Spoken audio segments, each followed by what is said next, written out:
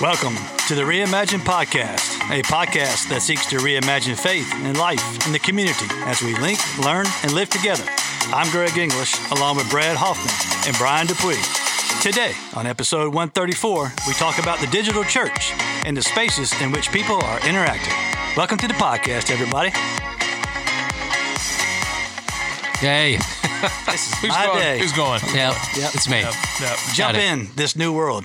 That's right. This new world. Yeah. That's right. We are going to dive into a good conversation today. I'm looking forward to that, just the learnings of that, but the information about it and the experiences of it. But in the meantime, man, I didn't finish lunch too long ago. Yes. Good start. Good start. And listen, I had a weird combination. I had gifts coming in for my food today. My wife made a salsa last night for our Mexican meal. Okay.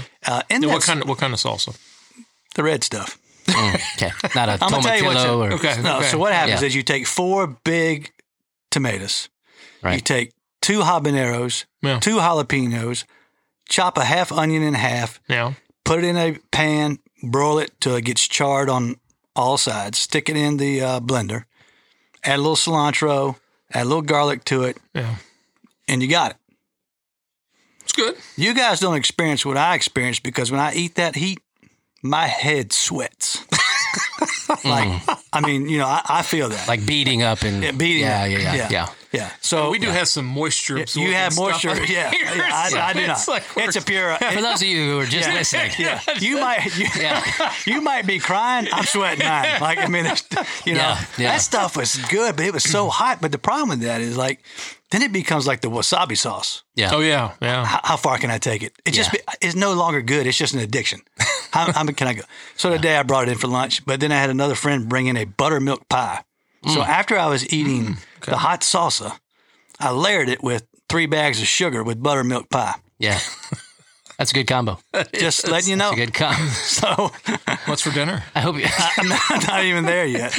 So, but I hope you're doing all right here. Yeah. Yeah, that's right. yeah. That's right. So I was thinking Yeah. about you the other day, Brian. It's that About time me? of year. Yeah, you go to the pumpkin patch and you carry. Yes. So we had the opportunity the other day to take the a couple of the grandkids and family we went actually to the Roseland polo match up there in Charlottesville. Which is cool. It was great. We took a big picnic and they Yeah. got to look at the horses, play on the field, do all that kind of stuff. That was great. And then we went and did the pumpkin patch and Did thought they, about you. I only carried one, but they didn't do the feats of strength where you have to see how many you can carry for $20? no, it was like Yeah. it's $12 a pumpkin. Yeah, they're Oh. pricing them individually now.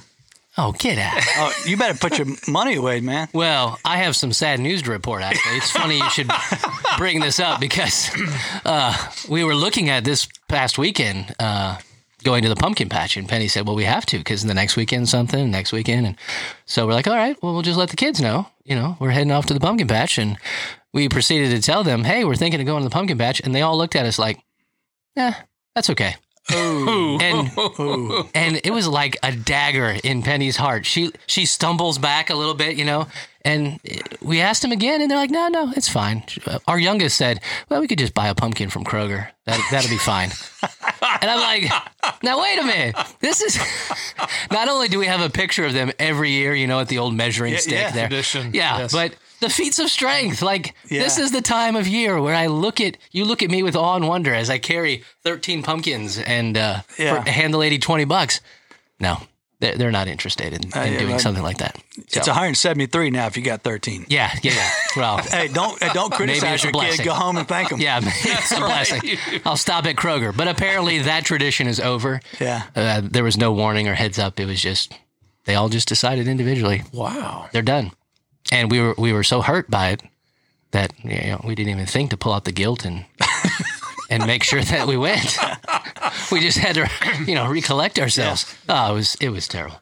So anyway, that's the end. That's the end. And you of that. ended. What was your highest number? I think I had 15 one year. Wow. Yeah, my kids disagree, but I think it was 15. Yeah. It was pretty close. Yeah. There were a lot of small ones. Yeah, Nice. yeah.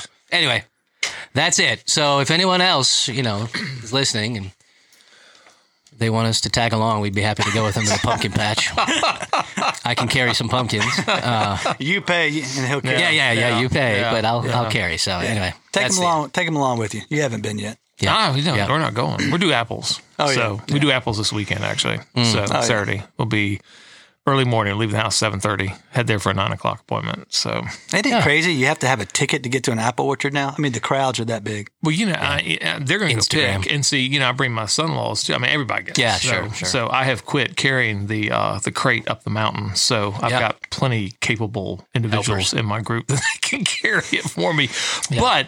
But the best part are the donuts. Donuts, man. I bought them. They're for the even better grandkids. in the morning. So, like at 9:00 when you show up there, that's like prime time Yeah, they're for hot. apple donuts. Yeah. So, Apple donuts are hot. Yep, I bought them the other day too.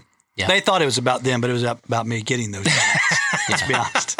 That's key. All those good. See, Yep. there we Well, go.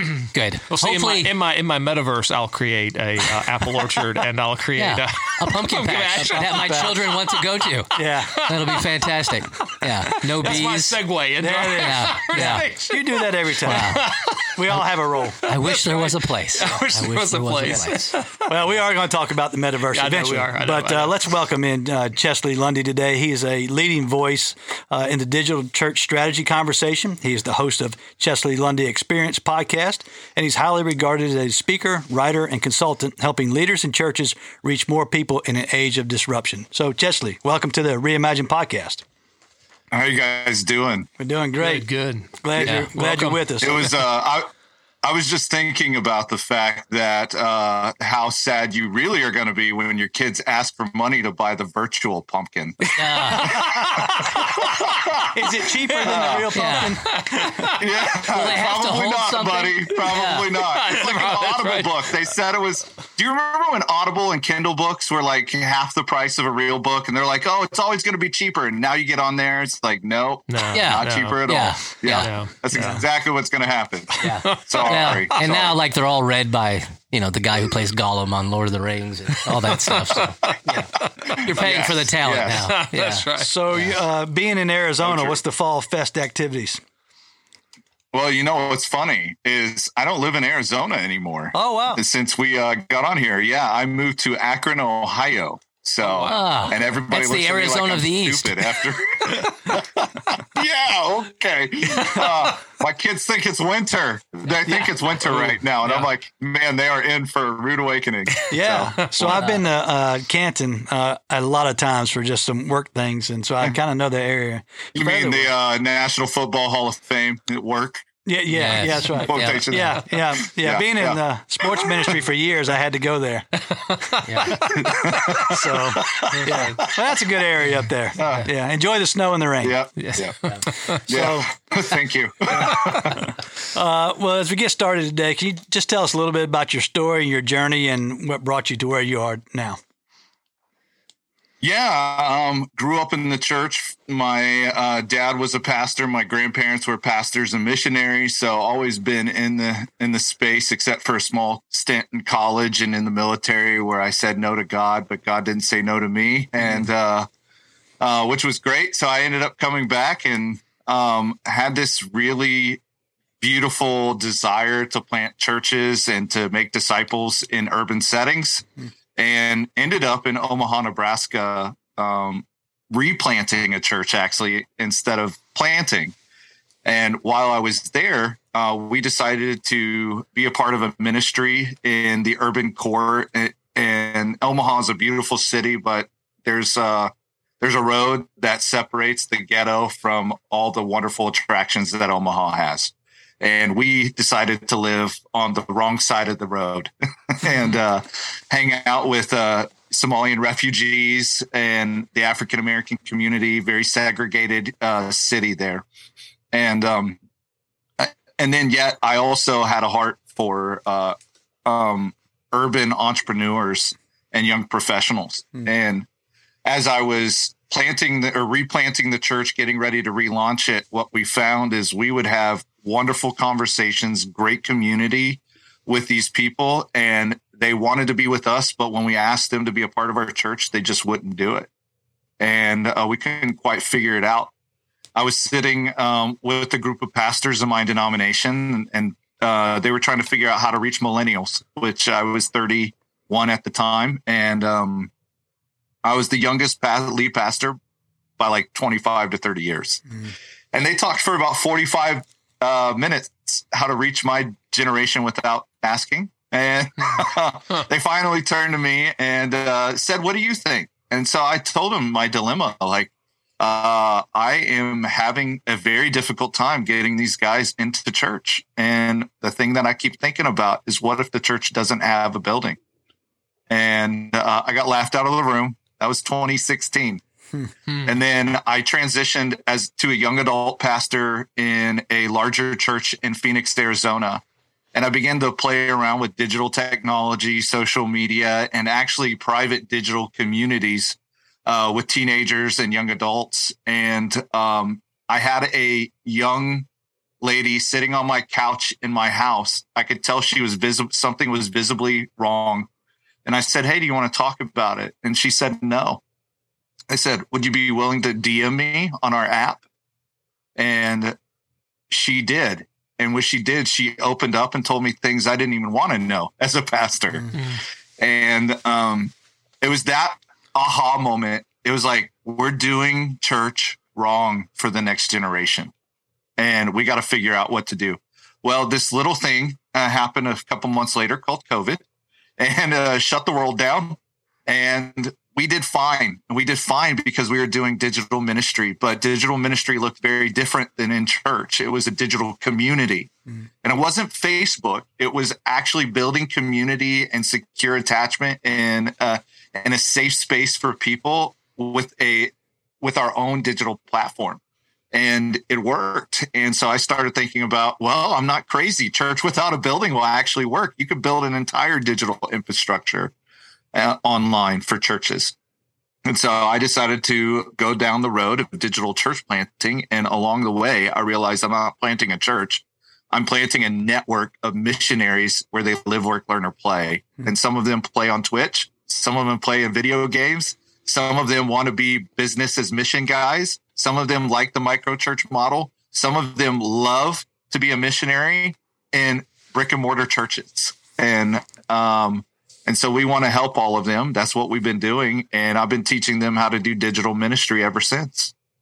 Yeah, it's a good story. It is good. Yeah, I love what you said about being able to reach people in a digital space and seeing them set free to be the church wherever they are, Yeah. And so it's not, they don't even have built in like this idea of I come to this space, this building, to do church. It's I am the church. I'm part of, connected to this group of people, and how I live that out. Absolutely. Yeah. That's awesome. In terms of technology, I mean, is that something that you've gravitated towards, or you had to learn about it? I mean, you just you got into this, and of course you got to stay on top of it. Is that a natural inclination for you? No. I know enough code to be dangerous, like break things, because I really don't know how to do it. I think I do. I'm 36, so I'm on the older end of a digital age. So I consider myself a translator, a bridge between a pre-digital time and a digital time. Like my kids, they will never know. They'll never know an age without digital technology being front and center. Right. They think it's weird when I hold my phone up to my ear to have a conversation. That's not how you do phone. You do it like Star Trek, where you're looking at the person, right? Yeah. So they make fun of me for even saying Star Trek in this reference. But, I think I've learned enough. I'm an avid reader. I see things that are coming down the pipeline. I love innovation. Mm-hmm. And so being a student of innovation with innovation theory from Harvard Business School with Clayton Christensen, he's also what he calls jobs theory, that really creates this framework to be able to say, what are we doing? What are the trends and patterns that are happening now that's going to cause us to move in a direction? And I think over the last 15 years, 20 years, social media has really shifted everything we know about the way to market, the way to sell, the way to be a community. and actually social media is reverting back to entertainment. So they'll become the TV of the future. But they're not actually doing the things that they created by creating software as platforms. Wow, wonderful. Siri just thought I was talking to her. So guest. You have soft. Yes, right. Always. Actually, that's why I like Apple, because they're not always an unseen guest. Yeah, that's true.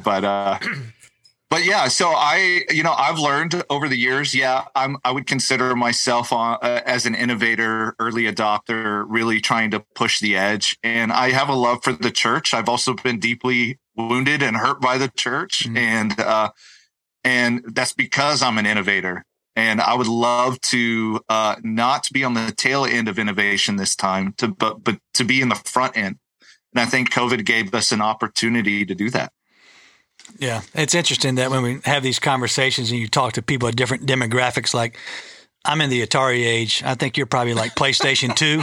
Brian would be like ColecoVision maybe, or Nintendo. Yeah. Bro, we're talking this so I am the oldest millennial you'll ever meet in your entire life. My parents took me from Tulsa, Oklahoma when I was 6 years old. It's a city of about 1 million, to literally the pavement stopped and we live 3 miles inland. Yeah. And I am the only millennial I know that grew up with a party line. And most people won't even know what that is. Yeah. So we had Commodore 64, 128, the Atari. Yeah. My dad was a gamer junkie, regular Nintendo, Super Nintendo. I've had every gaming system up until Xbox. I don't buy Xbox. I only buy PlayStation. And even that, I'm like, we got an Oculus now. So, meh. Oh, yeah. Yes. That's right. Yeah. A little bit about the digital spaces. There's kind of 3 areas, and I think sometimes maybe vocabulary when we talk about digital, we talk about it online. It's people have a thought of what it is, but there's kind of like 3 spaces out there. Can you kind of speak into digital, phygital, and metaverse? How would you explain that? Yeah. So right now, metaverse is virtual reality. You put a headset on, you go into a new space. It's still there's still a lot of novelty around it, but the infrastructure is being built to where it will move into augmented reality. And when that happens, the metaverse will be everywhere. It will be the internet. You also have blockchain technology that's attached to it. So privacy, you'll have new organizations that come out that don't have a hierarchy because of the blockchain. And obviously, you're seeing the currency battle wage in our spaces, but the fact that blockchain is a part of the metaverse infrastructure environment, it's called Web3, really, is what the technical term is. That is going to shift the way we live our lives completely. We just don't know it yet. And some people won't ever have to worry about it, unfortunately, or fortunately, I don't know. But, I will as I get older, and my kids definitely will. It will be the world that they grow up and live in. They'll remember a time where we had dollars, and they'll also remember the time that we shifted away from them. Web 2 is digital spaces. I see, if we're talking about church as a whole, I see church online, which is broadcasting your services. And then I see digital church, which is how do you build a faith community online? And those 2 things are have some convergence in some areas. They also are different in other areas because one's trying to build the entire infrastructure online. The other one is using it as a marketing technique to get somebody into our building. And then, or like, hey, you don't have access to the service, so you can watch that. But they haven't really thought through engagement yet. I think they'll backdoor over the next 5 to 10 years into digital ministry. I think we're saying digital ministry right now. I think in 5 years, 10 years, it'll just be ministry. And phygital is this blending. It's like augmented reality for digital ministry. So what we're talking about phygital, it just means the combination of physical relationships with digital relationships. And how do you do that well? So those are the three with subsections in between. Did I just open up a can of worms? No. I got so many thoughts going this way. I want to yield the floor to see. All I'm thinking about is that salsa. Yeah, that's right. Salsa, you need a can and brand it, and you guys can sell it for all 5 guests that listen to the podcast. I know. I did can for my son, so we'll see. There you go, man. Yeah. Get a revenue stream going, man. That's right. What do you hear the most where churches are in that thinking process? Is there why they don't participate, or I don't know how to participate? What's the conversation with where churches are today? We've been in this long enough that I would think there's got to be a sense we've got to be moving in that. What's the holdup per se? Yeah, so there is. I'm going to talk theoretical models just for a second, bore everybody to tears so they turn it off. But there's this thing called the diffusion of innovation. And you got innovators, early adopters, early majority, late adopters, and what they call laggards.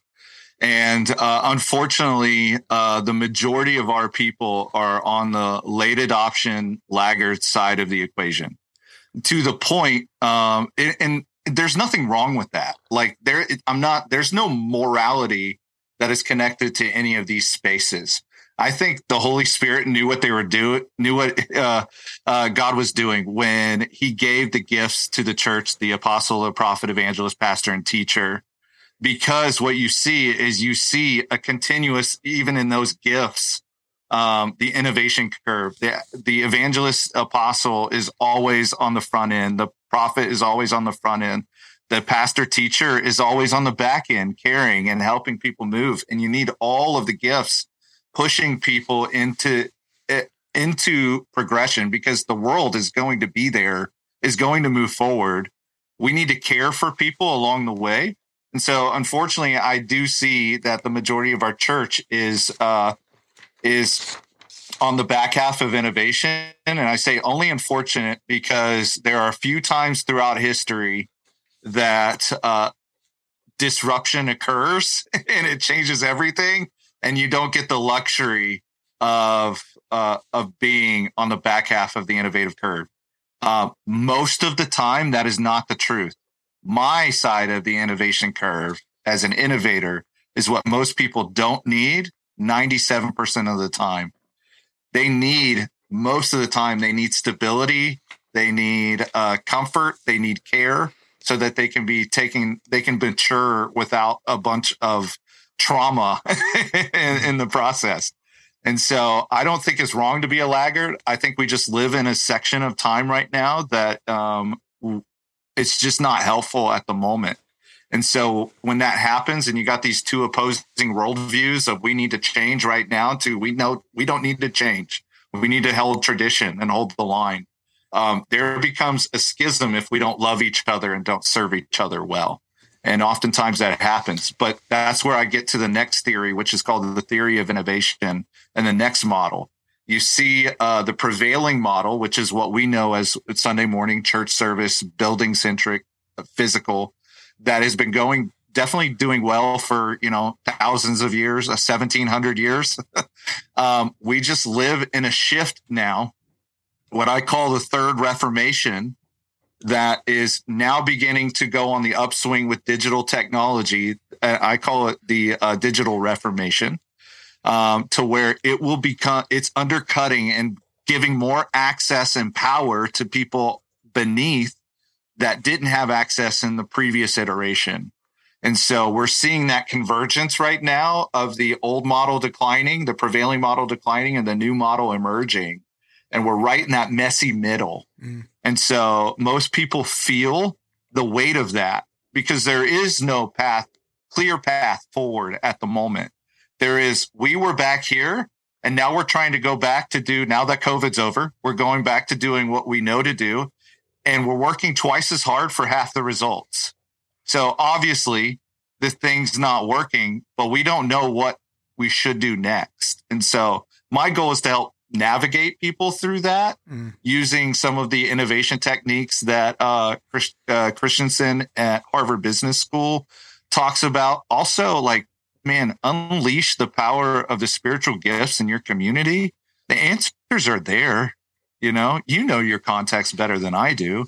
And the people sitting in the pews are waiting to participate. In fact, actually, one of the reasons why we're losing is because in the digital age, you don't have to ask for permission to participate. You do. And if you try to bottle that back, they'll just leave and they'll do it anyway. And so we have to give people a platform to help equip them for ministry, just like we're called to do as pastors and church leaders. And so that's my goal, is to help churches do that. Mm. So you talked about a discipleship path. You're developing communities. You're developing a network. Yeah. What does that movement look like, or how does that become a shared, true community in the digital space when you're looking at a discipleship path or model? Yeah. So, as a good church planter, if you have eyes, plagiarize, right? That's right. I don't mean that for real, but I do mean adopting models that have already seen traction, because as a church planter, you just don't have the time. And so I think, though, having a very clear discipleship process with these programs that are already available, like Alpha and Rooted. So taking the macro model of the Ingalls scale, and for those people that are listening that don't know what the Ingalls scale is, it's these series of decisions that people have to make to have an awareness of Jesus and then become a fully fledged Jesus follower. Well, these decisions along the way, and Ingalls, the guy that created it, said there's about 8. There are environments and programs that have content that are packaged in such a way that create an environment with other people that will allow you to go through the 8 steps. And so I say, well, find those programs, place them on the Ingalls scale, use that as the process to say, our goal is to help you transform into the likeness of Jesus so that you can have a fulfilled life. It's not just finding God. Mm-hmm. Now, my theology says God finds us, but the truth is, we are always in the journey of transformation. We at church like to call it sanctification, but our goal is to have a fulfilled life. Well, Jesus said, I came for you to have life and have it to the fullest. And what that means is, I'm going to take you from where you are now to where I want you to go. And in the process, you'll get peace, you'll get joy, you'll get fulfillment. Well, we have the opportunity to help these people do that through experiences that we host and we curate. And, some of us have the resources to design ourselves. Church planters don't. They don't have that luxury, but our prevailing model churches do. And what we've done is we've relegated Sunday morning as our primary product. But in the digital age, it's actually the transformation process, the discipleship process that is the primary product. And so every church leader needs to really hone in on that being the number one focus of the church. And through that, people will connect with each other, and then they'll want to build community around that. I don't know if you guys have heard of an up and coming, podcaster called Dave Ramsey.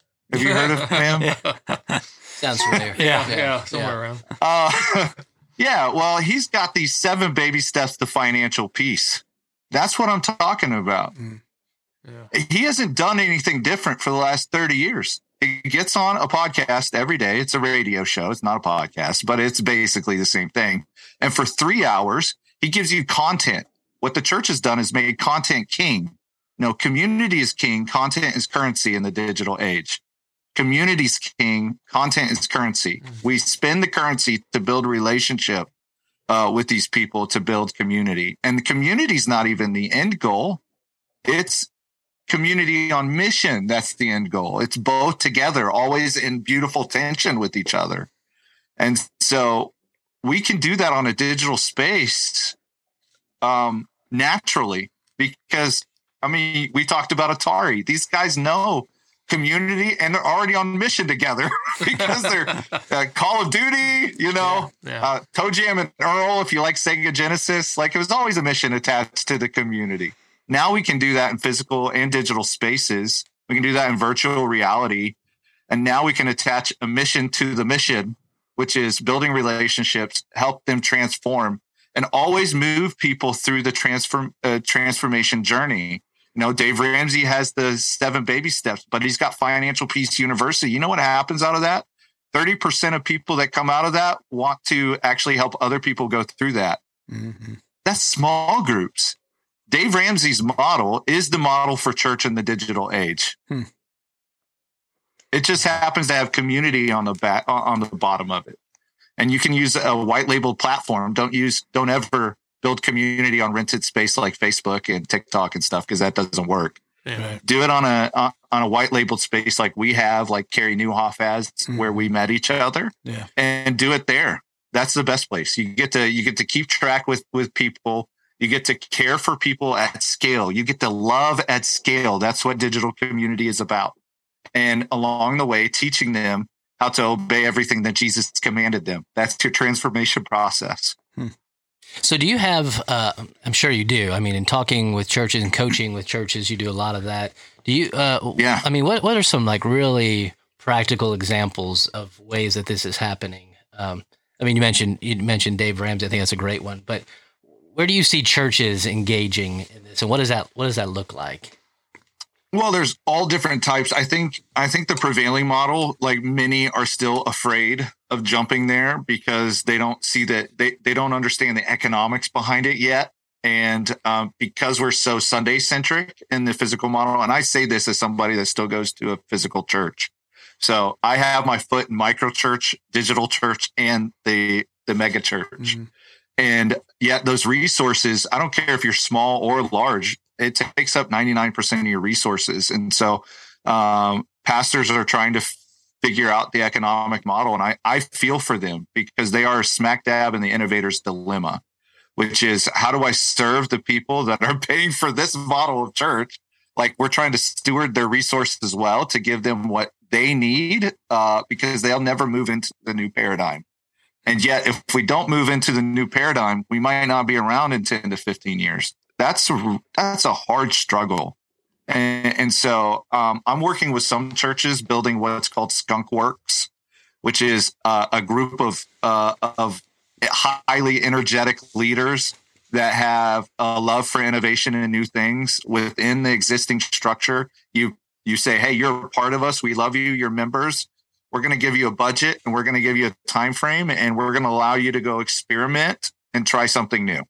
And we're not going to give you the rules that we abide by. So all the paradigm, they don't have to come to a building. They don't have to do any of that. So I think Skunk Works, Lockheed Martin used that term as a team that came up with the U-2 bomber. And this was outside of World War II. Really interesting story. So I think that's one way. I see a lot of digital church planters that are saying, hey, my church doesn't want me to do it, but I'm doing it anyways because it's my Saturday night. It's not Sunday. So they do. And they go online. I think now Mark didn't do this, but Mark Lutz with Lux Church on Twitch. I see a lot of digital missionaries that are pastors that are building community that are just sharing, reading scripture on Twitch. Another guy, he's Flat Cap Dapper Pastor on Twitch. He's a friend of mine.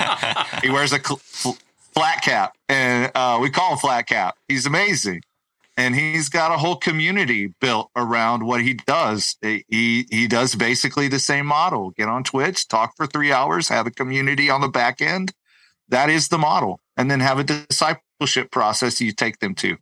Jay Earhart, he runs Love Clan on Twitch. Pursuit Live Church on Facebook, Hearts Like His on Facebook. Those are churches that have used the Facebook platform to build community and start churches. There's a measure of Zoom, like we're doing right now, that people are using multimedia technology to do this. They will use broadcasting. Like they'll use every once in a while, they'll have a webinar.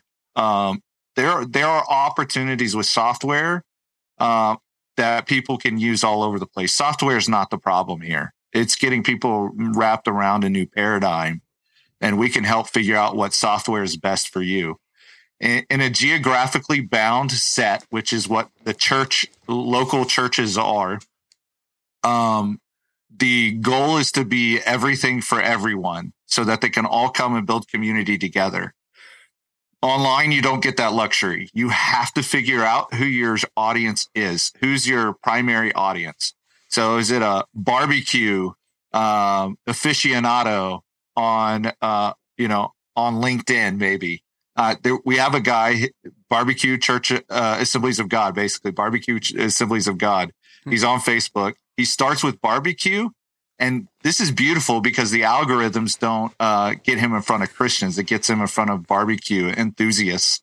And so many of them who are not Christians come in and then they learn about Jesus through the community and they become Jesus followers as they're learning the best rub for the steak. And I can't think of a better church than Barbecue and Jesus. That's right. You mentioned a couple of things in there, but I want to go back to you talked about community is king and content is currency. But yet content does play a role in how people engage or participate in that. So what implications does that have, and how do you decide what content is? Depending on when you're online, who's your primary audience? I call it your person of peace, your digital person of peace. So Luke 10, Jesus tells the 72, splits them up 2 by 2 and says, go door to door and extend your peace. If your person comes back and gives the peace back and rests on them, like, you need to stay at that house.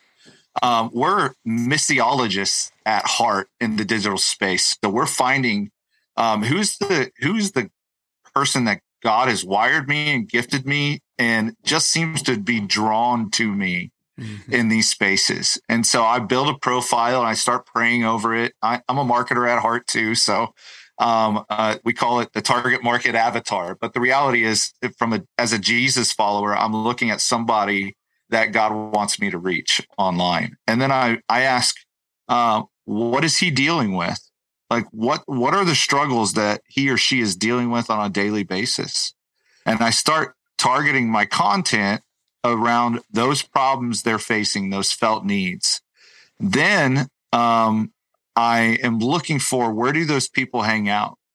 Not all digital platforms are created equal. I know LinkedIn is for business professionals. TikTok is for Gen Zers. Snapchat is Gen Z and younger millennials. Instagram is younger millennials. Facebook is for everybody else, And then there are these other digital platforms that are alive, that are going and kicking, that are way less populated. And when I say way less populated, still has 45 million people on these platforms. Like Medium is a blog posting digital community. If you're trying to reach somebody that would be good there, that's your community. You don't have to go to 15. You don't have to try to post on all of them. Find your person of peace, figure out what they're struggling with, build content based on what they're struggling with, invite them not into a relationship, but into a solution to their problem, which just so happens to be a transformation process, which just so happens to be discipleship, where they will find Jesus. Along the way, they're getting information, they're getting relationship, and they're applying it to their everyday life, which is experience. And those three things are the triad for transformation: information, relationship, and experience together.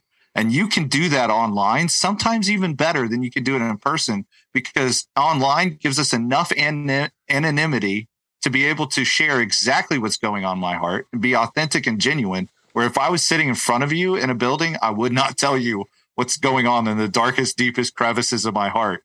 We don't love each other like that yet. But online, we don't have that. We don't have it. Why do you think that is? That we'll do it online. Fear. There's a fear.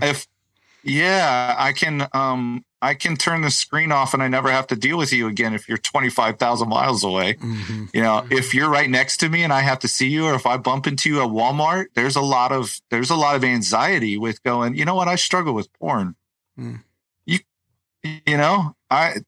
I was in Bible school and I had a couple of friends that felt led by the Holy Spirit to confess their sin. And instead of dealing with the problem and going, way to go, thank you, let's bear that burden together, they expelled them. Wait, we just set a precedent that will never deal with that. In church world, I guarantee you there's tons of pastors dealing with sin that are not talking about it because they're afraid. I'll lose my livelihood in the economics. There's a lot of people that are like, I won't be seen as a legit part of this community. I'll be quarantined and isolated when what I really need is a friend. And digital spaces, you don't have it. You just don't have it. And most of those people are dealing with church trauma by being, by having that done to them. So they come to these spaces and, well, these people will love me. These people won't judge me. And that's mostly true. I've heard you talk before about, was it the mirage of community or something about gathering? We thought there was community happening when we gathered together in spaces. And so that is not my concept. That is Carrie Melissa Jones. She wrote Building Brand Community. She's a friend. She's amazing. But they call them mirage communities, where we have everything set up like it is a community, but we actually don't do the deep dive of love and a secure attachment that is needed, where I can open up my heart to you and you can open up your heart to me and we belong to each other. That actually is easier done on digital spaces than it is physical spaces, because we don't know how to do it on physical spaces. And we have enough anonymity to learn how to do it in digital spaces. And so what ends up happening is we created this place where, and I'm a pastor and I love to preach. So what I'm about to say, it might get me in trouble. I don't mean for it to, but when you're on the stage and you're spouting off your opinion about a book, well, one, that doesn't work in a digital age, because it's all about dialogue and community, not about monologue. But then we are in a vicinity together. So we think vicinity means community, and it's absolutely not. Proximity does not equal community. It equals proximity. Community is where I literally get to know who you are. You are no longer an other to me. We belong to each other. I love you and I'm responsible for you. You love me and are responsible for me. And when I say responsible for each other's flourishing. To me, that looks a lot more like Jesus. And I think churches want that. They desire that. They have to feed the beast that comes every Sunday.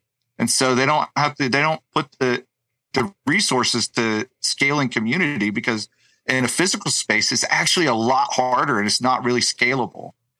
We try to do that with small groups, but what we've learned is as a church staff, we have to become leadership developers, not event throwers. Yeah. You talk about the concept that's out there now is this idea of location independence. People get to work where they want to live, and it really doesn't matter anymore. Yeah. I'm going to go, and one of the questions I was going to ask is, how do you foster that location independence? But it's going back to that person of peace. It's going back to that target audience. Is that correct in that when you're looking at these people who are moving in and around your community that are location independence from everything?